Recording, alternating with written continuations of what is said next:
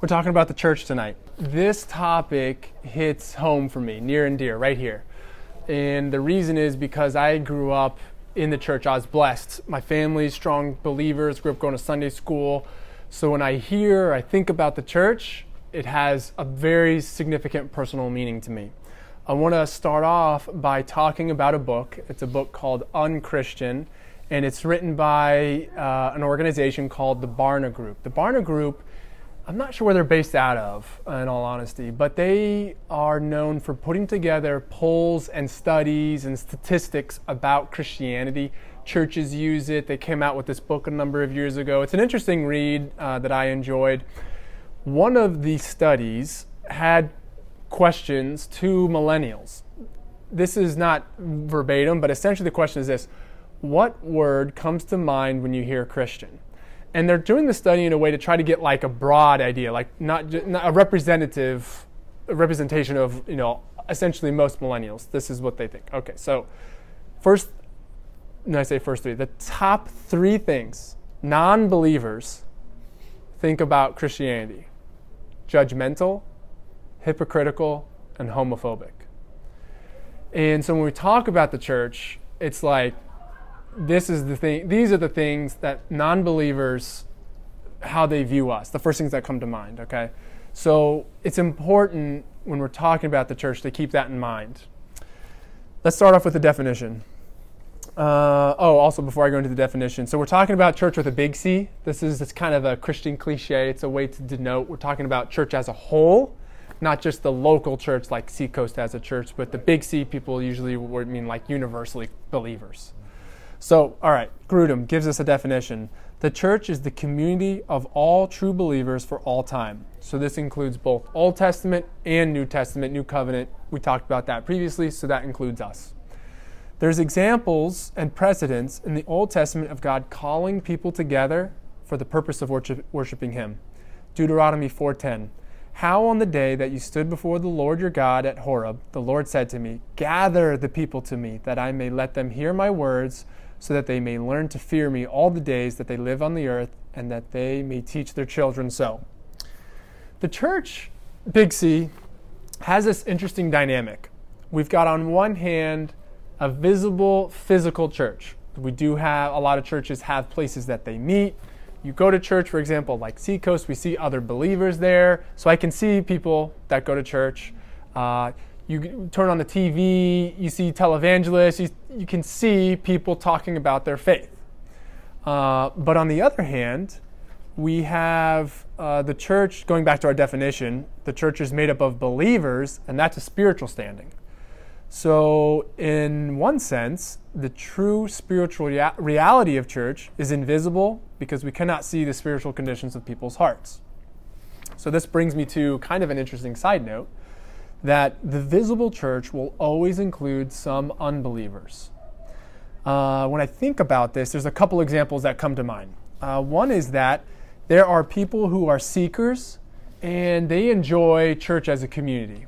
The fellowship, coming to church, the music, the coffee.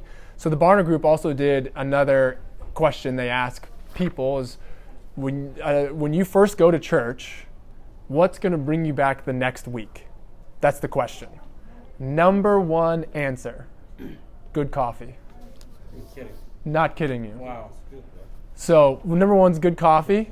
Number two was if someone looks at you and says like welcome, this eye contact was key. So people said like if someone looks at you and says, nice to meet you, good morning, brings you back. Number three was worship, good music. Coffee, eye contact. It wasn't just saying hello, it was like you got to feel welcome. Somebody welcomes you with eye contact. Okay, and then third was the music. All right, going back to my interesting side note. That was a side note of a side note. Okay, so people that are seekers, they enjoy community, but they never make a decision to confess their sin and believe Christ is their Savior. They're part of the church, but they're unbelievers. The second people I thought of have a more malicious intent. Matthew 7:15, beware of false prophets who come to you in sheep's clothing, but inwardly are ravenous wolves. So there's folks who are part of the visible church that are there to swindle you out of money, scam you, whatever. They're not there because they have a love for God. Wheat and the tares. Say it again. The wheat and the tares. The wheat and the tares, Grow yes. together. Yeah. Church is both local, small, and universal, expansive. Paul gives us an example of a visible church that's both local and universal. Romans 16:5, this is referring to house churches that, of course, are small and local. Greet also the church in their house. Greet my beloved Epaenetus, who was the first convert to Christ in Asia. Paul in 1 Corinthians 1:2 is talking about entire cities as churches. To the church of God that is in Corinth. So that's also just giving you kind of perspective. That's the word I'm looking for. The Bible uses lots of different imagery when it's talking about the church. And it helps us to better understand the church, its nature, its roles, things like this. So, for example, Paul views the church as a family. 1 Timothy 5:1-2, just real briefly, these are some context. Paul's giving instructions about the church. In verse 5, do not rebuke an older man, but encourage him as you would a father, younger men as brothers, older women as mothers, younger women as sisters, in all purity. God is also described as our Heavenly Father, and we're His sons and daughters, which continues this family metaphor. So 2 Corinthians 6:18, and I will be a father to you, and you shall be my sons and daughters to me, says the Lord Almighty. Scripture also compares the church to branches on a vine. You see the reference there. A field of crops and a building. Another real rich, deep, complex metaphor is that the church is viewed as the body of Christ. This is in 1 Corinthians 12:12-27. I just highlighted a couple verses here. In verse 12, for just as the body is one and has many members, and all the members of the body, though many, are one body, so it is with Christ. Verse 27, now you are the body of Christ and individually members of it. And this has, you can go lots of different areas with this. One is marriage, how Christ, Paul talks about how marriage is like a mystery, and this is also in reference to how Christ is the bridegroom of the church. So marriage, the body of Christ, it also has to do with different roles. We talked about the Trinity a little bit, Holy Spirit, God, the Father, and the Son, how they're all still one, and when you get married, you become one flesh. You leave your family and cleave to your wife. So there's a lot of depth, spiritual truths, this idea that Christ's body represents the church, and that has serious implications for your family and your marriage primarily. Okay. Another great definition of the church comes from a statement of faith from the Lutherans, and it's called the Augsburg Confession, dated to 1530. And so this confession defined the church as the congregation of saints in which the gospel is rightly taught and the sacraments rightly administered. So the first part of that definition, first part is the gospel. The gospel is salvation comes by faith through Christ alone. It's not by works. The second part of that definition are sacraments, which some people also will call ordinances. They can be used interchangeably with some subtleties, but for our class, we're going to use them interchangeably. Specifically, they're baptism and the Lord's Supper. So I want to talk about these two real briefly. First one, baptism. So baptism has a lot of complexities and nuances and depth and richness, that we just talked about too with Christ's body being a metaphor. But I also want to recognize that, I want to give you a quote from Grudem about baptism. He says, we need to recognize this is not a major doctrine that should be the basis of division among genuine Christians. So later, we're going to talk about some application, talk about unity. That's a really big deal for the church as a whole. And I think now, more than ever, arguably maybe the early church, it was really important. Okay, I would maybe cede that, that's probably true. But I think now, honestly, besides early church, when the gospel is spreading, we have this foundation that the apostles are going out. It's like now is the next biggest time. For a variety of reasons we'll talk about here in just a second. Okay, so baptism. The purpose of baptism is to strengthen and encourage our faith. Baptism has several key aspects. Symbolism of our union with Christ in his death, burial, and resurrection. So here at Seacoast, we do baptism by immersion. So he dies, they dunk you under, so he's buried, they bring you back up, just like the rest. So there's this like physical aspect to it as well, like it's physically represented, and the pastors usually allude to this when they're actually doing the baptism as well. We talked about previously being justified, being glorified. All of this is wrapped up in our identity and union with Christ. Like we have glorified bodies, we're resurrected, we have life because Christ has life. He has a resurrected body. He's glorified in heaven. So our identity says we receive these blessings and promises because of him. He is worthy of this inheritance. He fulfilled the requirements, and because of his work, we are co-heirs. That's in Romans 8. So we get all of these benefits because of Christ and our union with him, symbolized in baptism. Number 2. Symbolism of baptism symbolizes purification and cleansing from sins. Again, because of his work on the cross, not anything that we've done. And we talked about atonement and how when you have that saving faith, you are instantly justified and made righteous. Yep.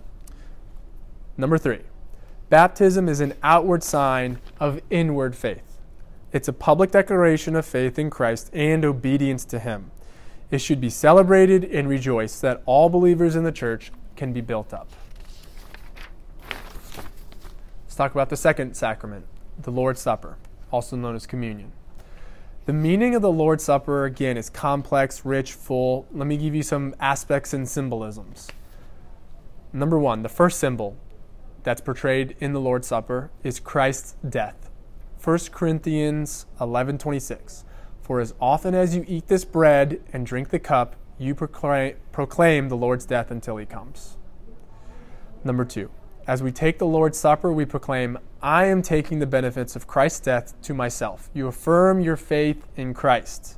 You're saying, I needed Christ's sacrifice to pay for my sins, represented by the bread, his body, in the cup, his blood. Number 3, spiritual nourishment. John 6:53-55. So this is Jesus speaking. So of course I always perk up. Truly, truly, I say to you, unless you eat the flesh of the Son of Man and drink his blood, you have no life in you. Whoever feeds on my flesh and drinks my blood has eternal life, and I will raise him up on the last day. For my flesh is true food, and my blood is true drink. So communion has this spiritual nourishment. Just like food nourishes our body, communion nourishes our soul. 4, the unity of believers. Going back to 1 Corinthians chapter 10, verse 17, because there is one bread, we who are many are one body, for we all partake of the one bread. The purposes of the church. 3 main purposes. A, ministry to God through worship. B, ministry to believers, nurturing the believer. And C, ministry to the world through evangelism and mercy. So when I first came across these purposes, that last one stood out to me like that. Because I thought, when I was thinking of, when I was going over this idea of the unchristian book, and they're saying that we're judgmental, hypocritical, homophobic, I was like, wow, this idea of mercy just stuck out as the antithesis, the opposite of what the church is. Mercy is the opposite of judgment. And like I said, I'm just trying to bring the point home that, and the application will talk about this, how we all have a part to play in this idea of how the church is perceived, how people view Christ, and it's a big deal, especially for our generation, millennials. I want to go through each of those points, giving some references. So point A was ministry to God through worship. Colossians 3:16, sing psalms and hymns and spiritual songs with thankfulness in your hearts to God. Point B was ministry to believers. This is also in Colossians 1:28. Present every man mature in Christ. Also in Ephesians 4:12-13. To equip the saints for the work of ministry, for building up the body of Christ. And we just talked about how that's a direct reference to the church. And C, ministry to the world through evangelism and mercy. This is the Great Commission that Jesus is giving as he's about to be ascended after his resurrection. Matthew 28:19. Go therefore and make disciples of all nations, baptizing them in the name of the Father and of the Son and of the Holy Spirit, teaching them to observe all that I have commanded you. The primary mission is to preach the gospel and mature believers. Along with preaching the gospel, Christ provides further insight into what it means regarding mercy, because again, remember that stuck out to me. So Luke 6:35 through 36. But love your enemies and do good and lend, expecting nothing in return, and your reward will be great, and you will be sons of the Most High, for he is kind to the ungrateful and the evil. Be merciful even as your Father is merciful. I'm in this season of moving, like you guys already know. And so, of course, I'm very grateful, and people are essentially doing us favors, helping us out. And, you know, we're kind of, there's this part of our American society, like you scratch my back, I scratch yours, you know, quid pro quo. That's in the news a lot right now. So what does God say? Like, so what is he saying merciful? He's saying, look, you should do good and lend, expecting nothing in return. Be merciful even as your Father is merciful. And that strikes me too, because I think, of course, I know more than like anybody else what I've done in my life, right? You know, the sins I've done, the things, times I haven't represented him well. I know I'm getting emotional, but it's a poignant thing to think about the mercy, you know, that God's given you. Amen. Yeah. And I think we've talked about this before. I think with the Trinity, how the Holy Spirit knows God's mind. Yeah. Like really, God knows your mind, and you know your mind, and that's it. Yeah. You know, even my wife doesn't know me like I know myself. Another main point I wanted to focus on tonight is unity. There's a really strong emphasis in the New Testament on the unity of the church, and it smacks you in the face. You cannot get past it. It's a serious thing. Okay, John 10:16. Again, this is Jesus talking, so my ears perk up. And I have other sheep that are not of this fold. I must bring them in also, and they will listen to my voice. So there will be one flock, one shepherd. Jesus' main point, his goal is that there shall be one flock, that's the church, under one shepherd, that's Christ as the head. John 17:21, Jesus in his high priestly prayer asks that all believers may be one. Like in his high priestly prayer, he's talking about believers then and also in the future, so that they may be one. And this unity is a witness to unbelievers. I thought I had written that out, but I didn't. I apologize. John 17:23. Jesus prays, this is still part of the high priestly prayer, Jesus prays that they may become perfectly one, so that the world may know that you have sent me and have loved them even as you have loved me. Here it is. I knew I'd put it in there. Verse 21. That they may all be one, just as you, Father, are in me and I in you, that they also may be in us, so that the world may believe that you have sent me. It's a profound thing to think about.